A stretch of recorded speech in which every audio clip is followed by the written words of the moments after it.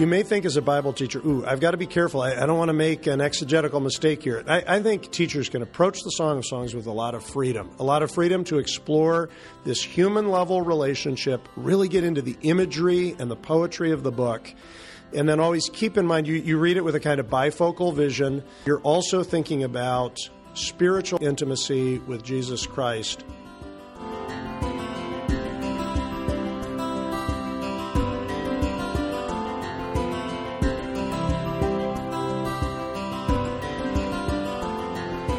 Welcome to Help Me Teach the Bible. I'm Nancy Guthrie. Help Me Teach the Bible is a production of the Gospel Coalition, sponsored by Crossway, a not-for-profit publisher of the ESV Bible, Christian books and tracts. Learn more at crossway.org. I've got the joy today of sitting across the table from Philip Ryken, president of Wheaton College, who's going to help us today as we talk about the book, The Song of Songs. Dr. Ryken, thank you so much for being willing to help us teach the Bible. Yeah, thank you, Nancy. Thank you for doing these podcasts and helping people teach the Bible, and very exciting to talk about the Song of Songs with you. It is an exciting book. It's a book that I suppose a lot of people avoid teaching for a number of different reasons. You could probably come up with a number of excuses to not teach through Song of Solomon. But I know that recently you taught through this whole book over a year in chapel at Wheaton. Talk to us about that. What was that like? Why did you do that? I just think it's a really important book for us to be teaching. I think it is a difficult book because of the sexuality and how you handle that in an appropriate way, and even just how to interpret and understand the book. Those are real challenges. But I just think our culture needs to understand intimacy. It needs to understand what a love relationship with Jesus Christ is really like. And we need to understand sex in the context of marriage. And particularly young people need to understand those things. So I thought it was not only a good book to teach, but an important, even in a way, a necessary book for us to teach. I listened through a few of your messages there at Wheaton, and I just imagined being in the room in this big chapel full of college students as you're dealing with some matters that are very significant to them, even some controversial things. And as I listened to it, a couple of times I thought about the beauty of the way the Scripture, as you taught it, holds up such a beautiful kind of love relationship between a man and a woman to aspire to, and how that contrasts to so many of the messages that we hear everywhere else we look. I mean, if we spend much time at all, television, movies, Netflix, we have all of these other kinds of messages about what makes a love relationship meaningful and how that happens. And it just struck me as I listened to some of your messages that the Word of God provides such a beautiful picture to aspire to. Absolutely. And so I think this is an idealized picture of a love relationship. Actually, we get to a place where the relationship seems to be broken, so it's honest about some of the challenges in a fallen world. But by and large, this is a celebration of the beauty of the marriage covenant, of the spiritual and sexual intimacy that a couple can enjoy. And it's highly charged, it's erotic, but it's never tawdry, it's never cheap, it's never vulgar. And in a way, only the Bible could show us how to have this highly charged erotic context around a marriage love relationship without degenerating into all the things our culture degenerates into, whether it's the abusive or the pornographic or all of those things. So this book absolutely is a contrast to our culture. And I think it's a book that has you a little bit on the edge of your seat. From the very beginning. From the very beginning. Absolutely it does. So it's interesting you mentioned the context of Wheaton College. So I'm speaking to 2,000 students, among whom is my daughter. So she came back to her floor, and one of the freshman women on her floor said, I don't know, this Song of Solomon, I don't know, it's almost a little embarrassing to be in this book. And she said, how do you think I feel, having my dad teach about these things? But it turned out to be a great experience for our campus. Well, before you begin to teach the Song of Solomon, you've got a number of interpretive decisions you have to make. You've got to do some research. I know one challenge for me when I was teaching this book was I got a number of different books about Song of Solomon, and they approached it very differently. And so it's a challenge to figure out. So let's talk about some of the interpretive decisions you have to make. First of all, it's called The Song of Solomon. So we have a sense at the beginning, perhaps Solomon at least has something to do with that. How do we work through his relationship to this book? Yeah, you're absolutely right, Nancy. There's some decisions you have to make early on, and one of the things I like to do whenever I'm teaching a book of the Bible, is just read the book a lot and be reading the book well in advance of the time when I'm going to teach it. And the more comfortable you get with the overall content, then you can start making sense, really, I think, of some of the things that you find in some of the commentary. So that's an approach that I would recommend. With regard to Solomon, I think most people, the first thing they think is, the Song of Songs, which is Solomon's, he probably wrote this book. But that quickly becomes very problematic for us. Here's a man who had 700 wives and 300 concubines, but this book seems to be celebrating an exclusive love relationship. So maybe late in his life, Solomon realized that he had made 1,000 mistakes. Maybe, but what I think is happening with this is it is using a royal wedding, for example, between the king of Israel and his bride, Solomon as that figure, in a kind of idealized way, to say that even an ordinary relationship between a young man and a bride from the country, it is elevated. It has an aspect of royalty to it. And to me, a little bit, I like to think of analogies. It helps me a lot when I'm teaching a book of the Bible to think of contemporary analogies, and then all of a sudden it's like a switch comes on and you really see it. So just think about in our own culture how much fascination there is with royal weddings. Prince We're in William the midst of that and right Kate now. Middleton, right? So, and that then, when you think about, like, what is the ultimate wedding? That's the ultimate wedding. It's the beautiful carriage. It's the bridal gown with the long train. Not everybody, most people, almost nobody can afford that kind of wedding.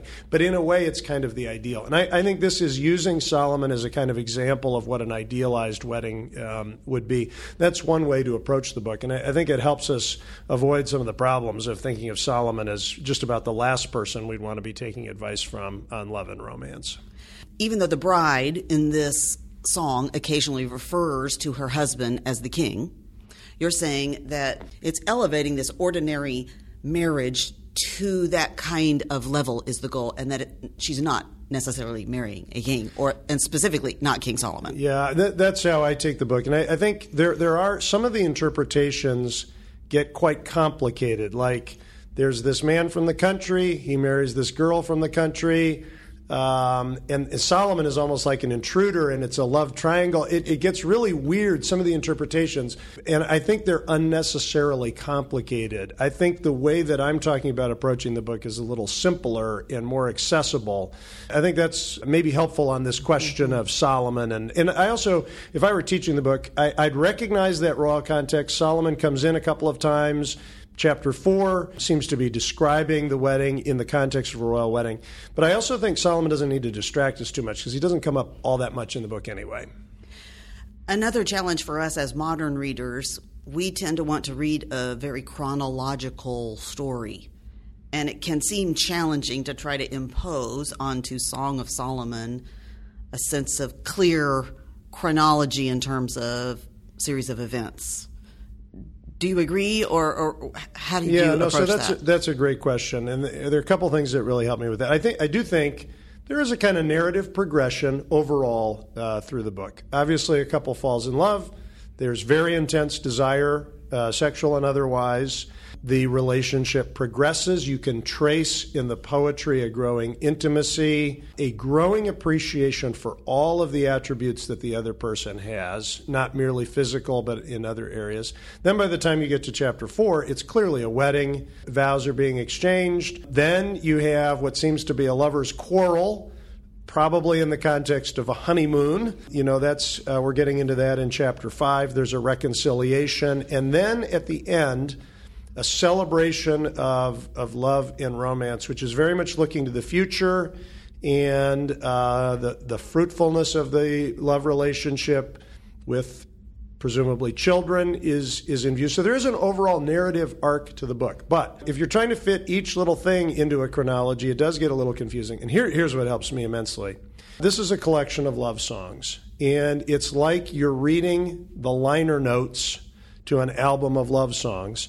And as you go through it, you understand, okay, this is the story of a love relationship, but I'm not expecting an album of love songs to sort of tell me which month this happened. It's a little more impressionistic.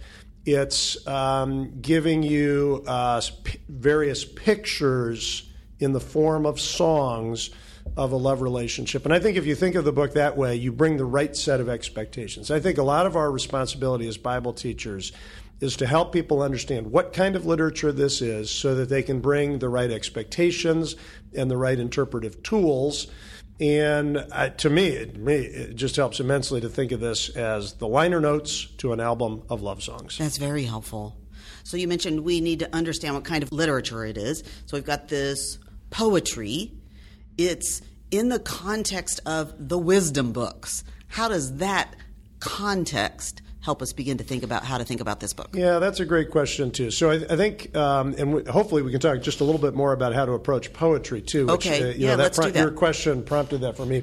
But in terms of wisdom literature, our hearts are pretty legalistic. So we tend to approach a lot of things in the Bible from the perspective of law. And there certainly is law in the Bible, particularly in the Torah, in a way, in some of the teachings of Jesus, Sermon on the Mount, things like that. There's an aspect of law there.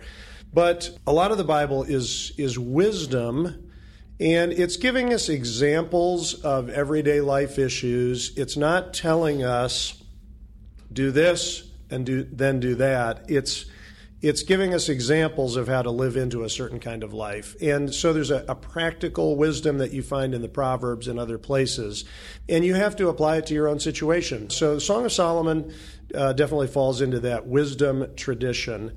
A lot of the wisdom literature deals a lot in images. It has a poetic quality to it, which I think helps us. We usually think poetry doesn't help us, but it helps us because it has a kind of flexibility that you can apply to a lot of life situations. And here, the Song of Solomon comes to give us wisdom in some of the most important areas of life. Ultimately, our intimacy with God, our love relationship with Jesus Christ, but also how do we handle romance, how do we handle courtship, how do we handle sexuality? How do we handle conflict? How do we handle reconciliation? I mean, there's a lot about all of those things. So you're finding a lot of how-to in this book. Yes. The reason I'm hesitating is because how-to me, that phrase means a little bit more step-by-step. And wisdom literature it's not as directive as that. So one thing I often just reflect on in the Bible, it's shocking how little the Bible gives you how-tos for marriage. What it mainly gives you is a few core principles that then there's amazing flexibility for working out in the context of your relationship. So how-to would be a little misleading if you thought it was going to be like the how-to video that you're going to watch on YouTube that'll help you step-by-step put a piece of furniture together or something like that. But it is in the direction of guidance, wise counsel, advice that you might get from a mentor, those kinds of things. One more question before we dive in to the book specifically in terms of context. You've talked some about its context of being part of wisdom literature, but it's seated in this larger story. In many ways, we could say the Bible as a whole is a love story. And we get the sense in this garden type setting of Song of Solomon, there's almost an Edenic nature to this. And so I just wonder how you relate Song of Solomon to the larger story of the Bible. Yeah, absolutely. So that's a crucial question here. And I think this is you were talking earlier about what are some of the big interpretive decisions that we have to make. And one of them is, are we reading this on a human level as a human level love story? Are we reading this as a kind of metaphor or allegory for our love relationship to Christ or the soul's relationship to God? And I think in large measure my answer to that question is both. And the reason it's both is not just because of what's in this this book, the Song of Songs, but it's also because of how the Bible consistently presents a love relationship between a man and a woman. And here's a simple way of thinking of it. The Bible begins with the story of a blind date in which Adam opens his eyes and there's Eve. And it ends with a wedding reception. You get to the end of Revelation, it's the wedding supper of the Lamb. There's a celebration. The whole people of God all throughout history are part of this celebration. So one of the consistent narrative themes that runs all the way through the Bible is a love relationship between a man and a woman, which is also one of the main ways that the Bible talks about the love relationship that the people of God have with their God. And we probably don't have time to trace all of that all the way through the Bible, but there's a lot of marital imagery in the Old Testament. Your maker is your husband. It's a key theme of the Old Testament. But we've been unfaithful, like a spiritual adultery. Nevertheless, God continues to reach out to us in love. He will not break his side of the covenant, and so he refers to his people, even after they've sinned, as a virgin bride. I mean, that's the story of the Old Testament. You come to the New Testament, you meet Jesus of Nazareth. The groom walks into the room. That's what's happening here in terms of this love relationship. And Jesus often talks about wedding suppers and the voice of the bridegroom. I mean, his self-understanding is in the context of this love relationship. And so then when you get to the Apostle Paul in Ephesians chapter 5, he's talking about husbands and wives, how they should relate in marriage, what the principles are. And then he says, oh, by the way, I'm not actually talking about marriage. I'm talking about the relationship of Christ and the church, which to me is a way of saying that this human-level love relationship is really always about the spiritual mystery of the love relationship that we have with our Savior, Jesus Christ. And we need to see the Song of Solomon in that context. Yes, of course, it's a human-level love relationship, which is talking to us about human sexuality, the meaning of the marriage covenant, all of those human-level things.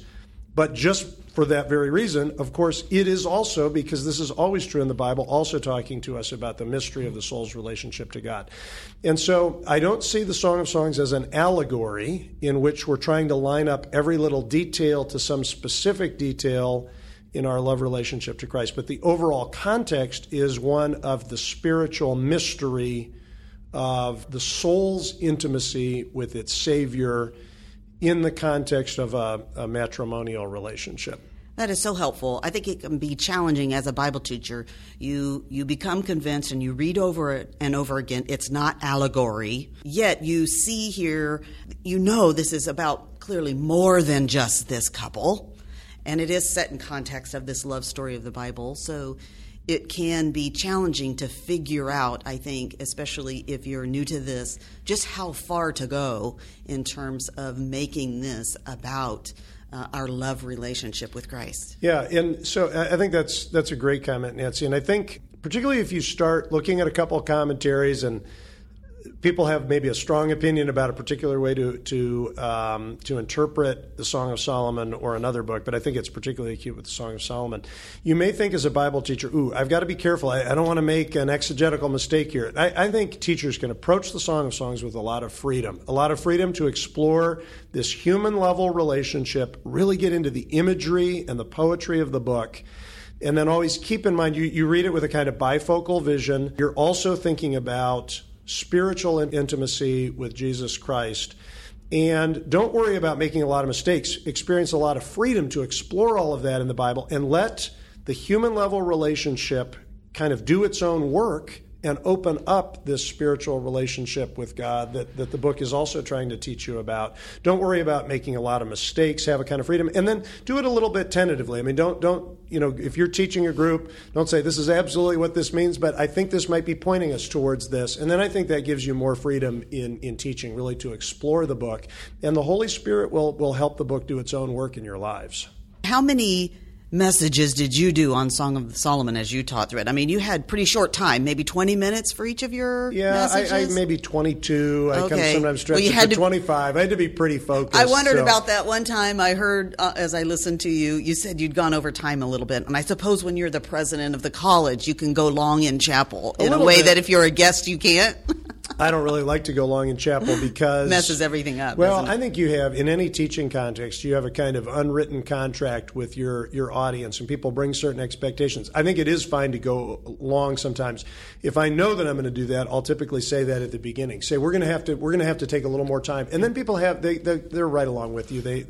But on a college campus, people have to go to class and other things. You have to show respect for other people in your community, so that's part of it. So too. How many messages did you do on this 8-chapter book, right? Yeah, I did 7 messages, which is going a little more rapidly than I would have liked to. I can actually, let me just give a little outline. Breakdown. I'll give a little outline of what I did, and I'll give the title and the verses for what I did. I love you always, forever. I gave a kind of introductory overview to things. Then I started the beginning of the book. You're the one that I want. Chapter 1, verses 1 to 14. And by the way, when I was teaching through this, I did use a lot of song titles, kind of references like that, which I think helps put us in the context of this book. I mean, you have to understand, wedding celebrations in ancient Israel, they were week-long affairs, and I think this became one of the main, this was the kind of singing that people did in that context. These were the popular songs in ancient Israel. They didn't have a DJ at a wedding rehearsal or at a wedding reception, obviously. But if they had a DJ, these were the tracks, so put it that way. Then underneath the apple tree, chapter 1, verse 15, through chapter 2, verse 7, you have this beautiful picture of the lover as an apple tree. It's an amazing metaphor. I'm for you and you're for me. Let me ask you a quick question about this. I'm looking at the ESV. Right. And the ESV has headlines over different sections, she, others, she, he, to give us a sense of who is speaking. Now, an interpreter, I think, has put those onto the text, that they're not necessarily in the text. Any thoughts about that? So I think overall, I think they're helpful. I don't think they're too misleading. For one thing, some of the tip-offs here are the pronouns that are used, which in Hebrew have a gender, and if you're an English reader, you won't know those. So actually, I think overall there's helpful information here without getting too locked into it. And I do think this is like a musical. So different people have their lines, and they sing their songs, and it's a lover and her beloved. There's a kind of chorus. I think of it as the bridesmaids, these young women of Israel. A couple of places, the young woman's brothers come in. They're not as helpful. No. Older brothers aren't always. So they have a few lines here. But I think it's pointing us to something significant. And another thing I'll just say, I think the best way to read the Song of Solomon would be in a single column, not a dual column Bible, with a lot of white space on the page. And I think when we read poetry in a double column Bible and it's all kind of crowded together, it doesn't have a chance to breathe. And we're reading it the way we would read maybe an article in the newspaper, and you're reading for the content. That's not how you read poetry. So key experience for me, I was at the Bodmer Library on Lake Geneva in Switzerland, which is one of the world's most amazing libraries. And there was Song of Songs text, handwritten, illuminated manuscript, medieval, maybe 7th century. And the text was maybe only a quarter of what was on the page. There was a lot of white space around it. And I saw that, and it just gave a kind of restfulness and peacefulness and leisureliness to the reading. And I said, that's how you need to read the Song of Solomon, that kind of pace. And some of our Bibles kind of push us to race a little quicker because of the double column and all the words that are crowded on the page. Well, I think that's a good word to us as teachers, too, because I know sometimes if I've got to prepare something to teach, you've got a limited amount of time and you dive in and you jump immediately. I've got to try to figure out what this is saying, and then what am I going to say about it to someone else? And it sounds like to me that a great way to approach getting a sense of this book is a little bit more leisurely approach of taking it in. Absolutely, that's true. And I also think another thing, particularly if you're trying to read the Song of Solomon with a bifocal vision, human level love relationship, divine level romance, you may feel the pressure as a teacher to kind of unlock the code for people. And actually, if you just take the time, let people probe and explore the images here. What life experiences does this remind them of? Why are we talking about pomegranates here? And just entering into the images eventually will do their own work. But we have to get into the images, and that takes some time and concentration. And I'm talking about something that's different than sort of intellectually unlocking a code. It's even responding emotionally, visually, to the images that are in the Bible. And taking time to do that with your students, I think, is very important. Oh. Excellent. Thank you. I'm sorry I interrupted you as you were beginning to move through kind of the organization of the book. Yeah. So there's a lot to talk about. I mean, we could talk about this for hours. So when you talk about one thing, then you want to talk about another thing. So I think I was getting around to saying I taught chapter 2, verse 8 to chapter 3, verse 5. I'm for you and you're for me. That's the mutuality of their love relationship. Then royal wedding, which runs 3:6 through 5:1. Solomon, quote unquote, arrives for the wedding all the way through the beginning of chapter 5. Okay, so that was a big chunk. You said 3:1 through 5. It's 3:6 through 5:1. That is a big chunk. That's a big chunk. Yeah, you could. The royal wedding. Yeah, okay. You could break it down a little bit. By the time you get to 5:1, there's a kind of celebration of this love relationship. Then there's a lover's quarrel, chapter 5, verse 2 to 6, verse 3. What I called the duet after the fight, chapter 6, verse 4 to chapter 8, verse 4. And then I called the last section from 8:5 to 8:14, Forever Yours. Now, in order to do it as rapidly as that, I had, some of the edges are a little fuzzy. Some things could have been a separate message I kind of lumped together. So you just have to, sometimes you have to make some of those choices. One thing that I would suggest people teaching this book is because of the fluidity of an album like this, not having such hard breaks between the sections you're teaching, get a little bit of a running start by remembering where you were at the end of the last section, because there is a fluidity to the book. And so I think picking up on that even in your teaching would be important. Let's talk a little bit about these dreams. Maybe that's another challenge, isn't it, in trying to grasp and then communicate this book? It is a big challenge. So here's an example. Chapter 5, verse 2. Here's what the bride says. I slept, but my heart was awake. So we're in a dream context. She's sleeping, but there's a wakefulness in that sleeping. And then there's what plays out here is, I think, a lover's quarrel. The man comes. He's been away. Now he comes home in the middle of the night. He's ready for sexual intimacy. She was ready for that, but now she's asleep.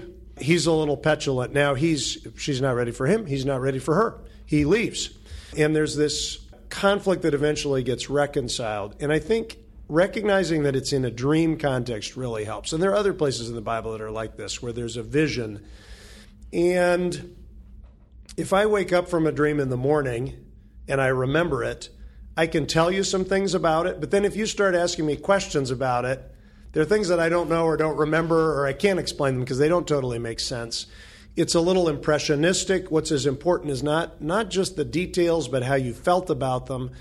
And so I think bringing some of those dream expectations to an account of a dream in the Song of Songs is also really important. Mm-hmm.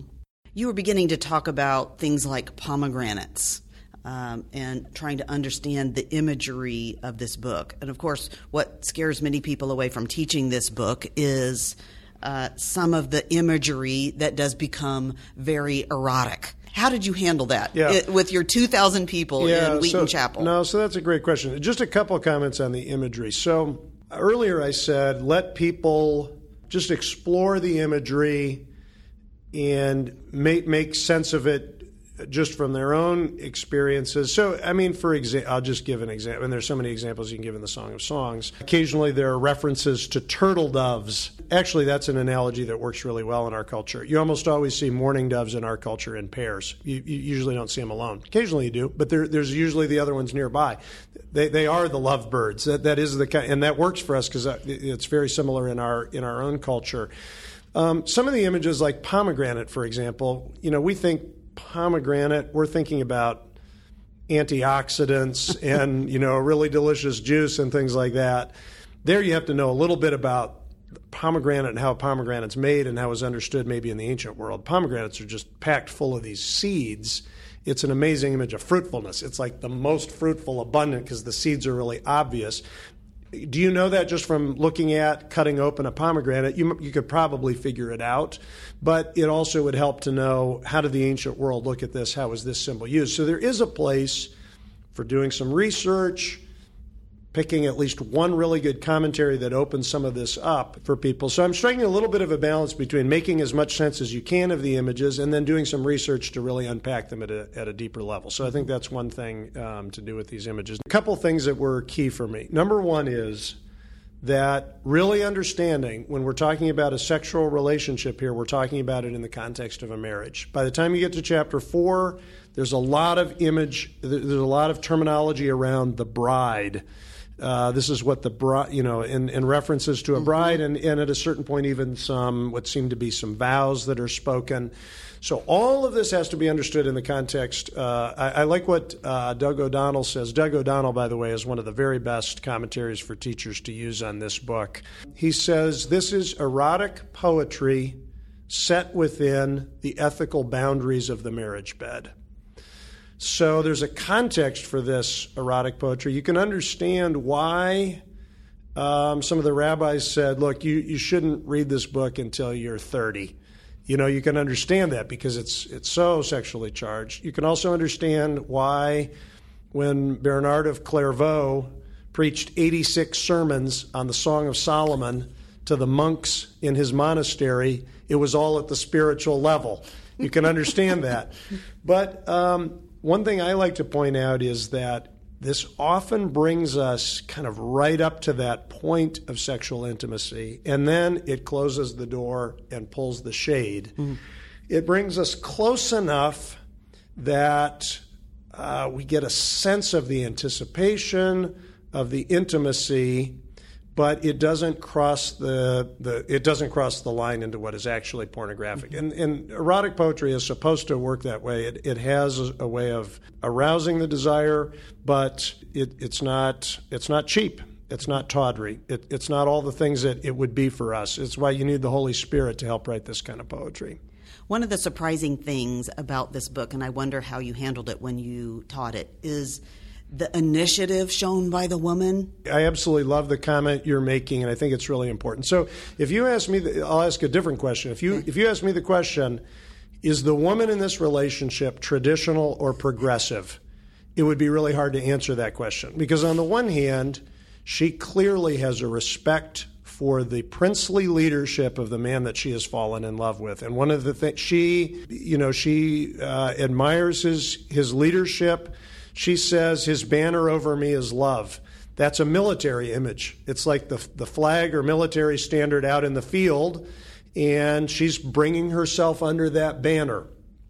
On the other hand, here's a book where she takes the initiative right at the beginning. Let him kiss me with the kisses of his mouth. She is unabashed in expressing her own desire, which is not merely relational, although it is deeply relational. But long passages of admiring each other's bodies. Yes, absolutely. And there's a lot of mutuality here. I am my beloved's, and he is mine. Another thing that I think strongly emphasizes the equality of the man and the woman in this passage is you have a couple of examples of what, this would be the literary term for it, an emblematic blazon, which is a love poem in which you sort of catalog the attributes of your beloved, and they are expressed in terms of the physical body. These are, this is one of the things that's kind of well known about the Song of Solomon, the two fawns and the Tower of Alabaster and those kinds of things.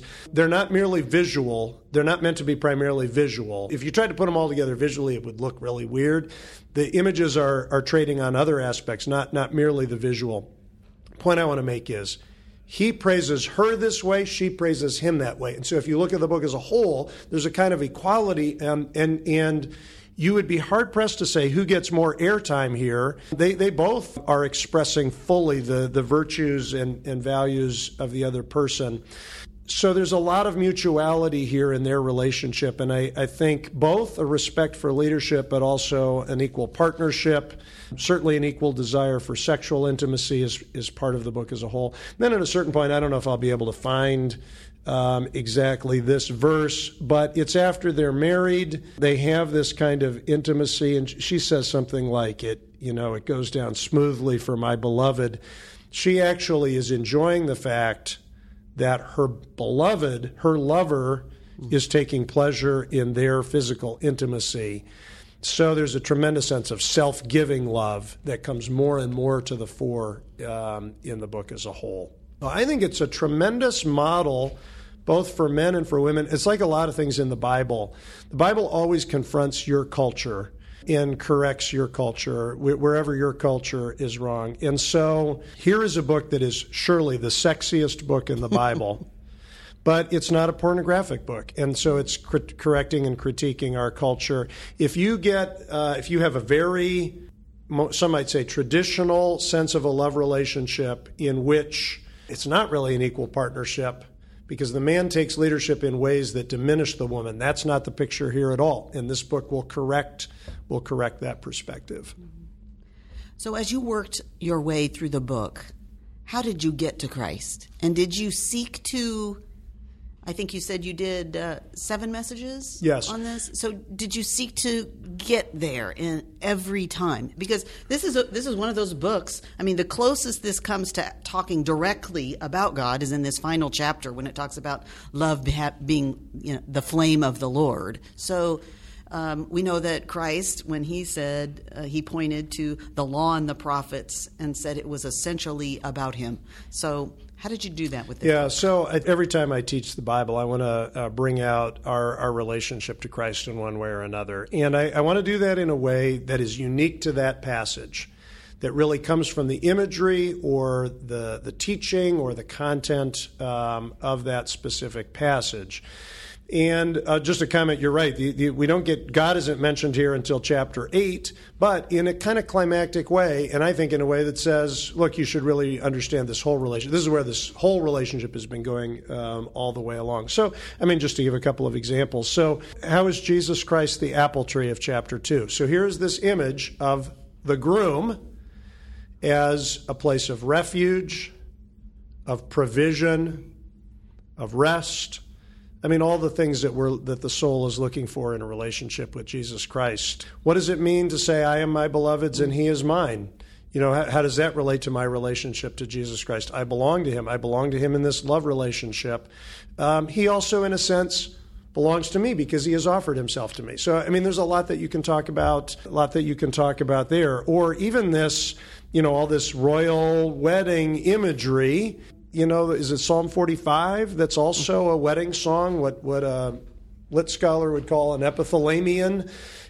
So this idea of a love relationship with the king that has this wedding context, I mean, that's part of our relationship to Jesus Christ as well. And very importantly, and we haven't talked about it, this is not a book that is only for married people. It's not a book that's only for people preparing for marriage, because the Bible refers to all of us as brides. And so I think we have to have a certain flexibility in how we approach the imagery of the Bible. Even though I am a man, I need to understand myself in the context of this bridal imagery. I think that's challenging for a lot of men. Very challenging. But it's also challenging for a woman to recognize that she's a son of God in the sense that she receives an inheritance, which is the way the New Testament talks about it. But I think it's also important because then you realize God may not call me to a marriage relationship, and this is true for anybody. He does not call me to a marriage relationship for my entire life. There's a time in my life when I am single. That's true for all of us. And in that time when I am a single person, I am also called to a marriage relationship with Jesus Christ. So the imagery of this book and the intimacy it offers is very much for me as well. So I think we all need to find ourselves in this book, and we all can find ourselves in this book. That brings up something I was thinking about. I mean, you were speaking to 2,000 mostly single people. And we're always so concerned, or at least I suppose we should be in the church, because sometimes it can seem as if marriage is the ideal, which leaves single people in our churches feeling like somehow their life is less than ideal. So how do we teach a book like this when, in a sense, it is presenting an ideal and yet not really alienate the single people we're teaching. Yeah, no, I think it's challenging. And I think it's also challenging depending on where a single person is in his or her contentedness with that calling. So I think that challenge can be lesser or greater depending on our life situation. I think it's important early on just to make the point exactly that I was making, which is this is a book for all of us in our relationship to Jesus Christ. And I think really understanding that is the real thing, and that our earthly relationships, family relationships, marriage relationships, are analogous to what is the real thing. We usually think it's the other way. There's this human level marriage, and God kind of appropriates that as a metaphor for our relationship with Him. It's actually, this is the relationship He wants to have with us and does have with us, and He has given us at the human level a way of understanding that. And so understanding what the real thing is. So, just to give another example, when the Bible talks about us as brothers and sisters and uses this family imagery in the New Testament, it's not saying that we are like a family or that the family is an analogy for us. We are a family. That is what we are. Yes, and that's an eternal relationship. So I think getting that, frontwards instead of backwards is important. So I think acknowledging that the book may be challenging for people in various ways, I think can be an important part of teaching the book. Does this book lend itself at all to making application to those who struggle with same-sex attraction? Yes, I think it does. So I think it does because I think it helps us understand that all of us are called in various areas of life to sexual sacrifice and to offering our sexuality as a gift to God. And all of us have that calling, whether we're married or single. Both aspects of self-discipline, self-control, sacrifice in a way. And that's true for all of us. It's a challenge for all of us. It's a area of temptation for all of us. And so the imagery of this book is really for all of us in that sense, in that we give ourselves completely to God in Christ. I do think it is a hard book for those who experience same-sex attraction, maybe to connect with at an emotional level, because it's so strong in terms of the sexual desire for somebody of the opposite sex. If that's not your life experience, then that can be a special challenge in interpreting the book. But because it is ultimately a book about love, and ultimately a book about intimacy, and ultimately a book about our relationship to Christ, it's for every believer. So your sermon series you did on Song of Solomon, I understand it's going to become a book, The Love of Loves in the Song of Songs. Let me just mention, Nancy, because I don't want to miss the opportunity. If somebody's teaching this book, I strongly recommend the commentaries by Doug O'Donnell and by Ian Duguid, Duguid. One of these is in the Reformed Expository Commentary. The other one is in Crossway's Preaching the Word series. They're both super and very complimentary. And if you're teaching, sometimes even one good, really good commentary is in a sense all you need. My book is a little shorter, so those books are more in depth. The one thing my little book has is a great study guide written by John Nielsen, so it's really designed for small group use and really great discussion starters, things like that. In terms of what to take away from the book, one is understanding the beauty of sexuality as designed by God. I think a lot of Christian young people sort of know the do's and do nots of what the Bible teaches about sexuality, but they don't really understand the why, and they don't really understand the beauty of the why. And what better way to really capture that and understand that than in a love story, and a love story that has a lot of beauty to it, rather than getting a list of do's and don'ts about sexuality and here's where the line is and all of that. Wouldn't you rather just listen to a really great album of love songs? Well, the Bible, in the wisdom of the Holy Spirit, has provided that. I also think a big takeaway is, what kind of love relationship does my Savior want to have with me? He wants to have something that has this level of passion, intimacy, desire, and hopefully this is a book that awakens within us a longing for a deeper love relationship with Jesus Christ. And that's, I think, those are maybe two of the biggest takeaways from the Song of Songs. This has been so helpful. You've really handed us some good tools for working in this book. Why don't you close this way? Would you speak directly to those who are listening, thinking perhaps about teaching through this book, perhaps with a word of encouragement, maybe instruction? Yeah, I mean, the main thing I'd say is you can do it. Don't hesitate to teach the Song of Songs or really any other difficult part of the Bible. And I find sometimes those are the most rewarding teaching opportunities. And don't be afraid to get into the text of the Bible itself and do your best with your students to really wrestle with the biblical text. Get the help of one or two reliable guides, and we've mentioned a couple of those, to support and supplement the kind of teaching that you're doing. And I'll also say, maybe just a further encouragement, this topic is too important for us to be leaving it alone. The Song of Songs was written for the people of God all the way through the history of the church, but it's never been a more important book than it is right now, particularly in Western cultures, in a very sex-saturated culture, particularly for young people. Sometimes it's the things that seem challenging and difficult that are the things that we really need to lean into and that are most important for us. So that's the encouragement that I would give. Thank you so much, Dr. Ryken. Thank you, Nancy. You've been listening to Help Me Teach the Bible with Nancy Guthrie, a production of the Gospel Coalition sponsored by Crossway.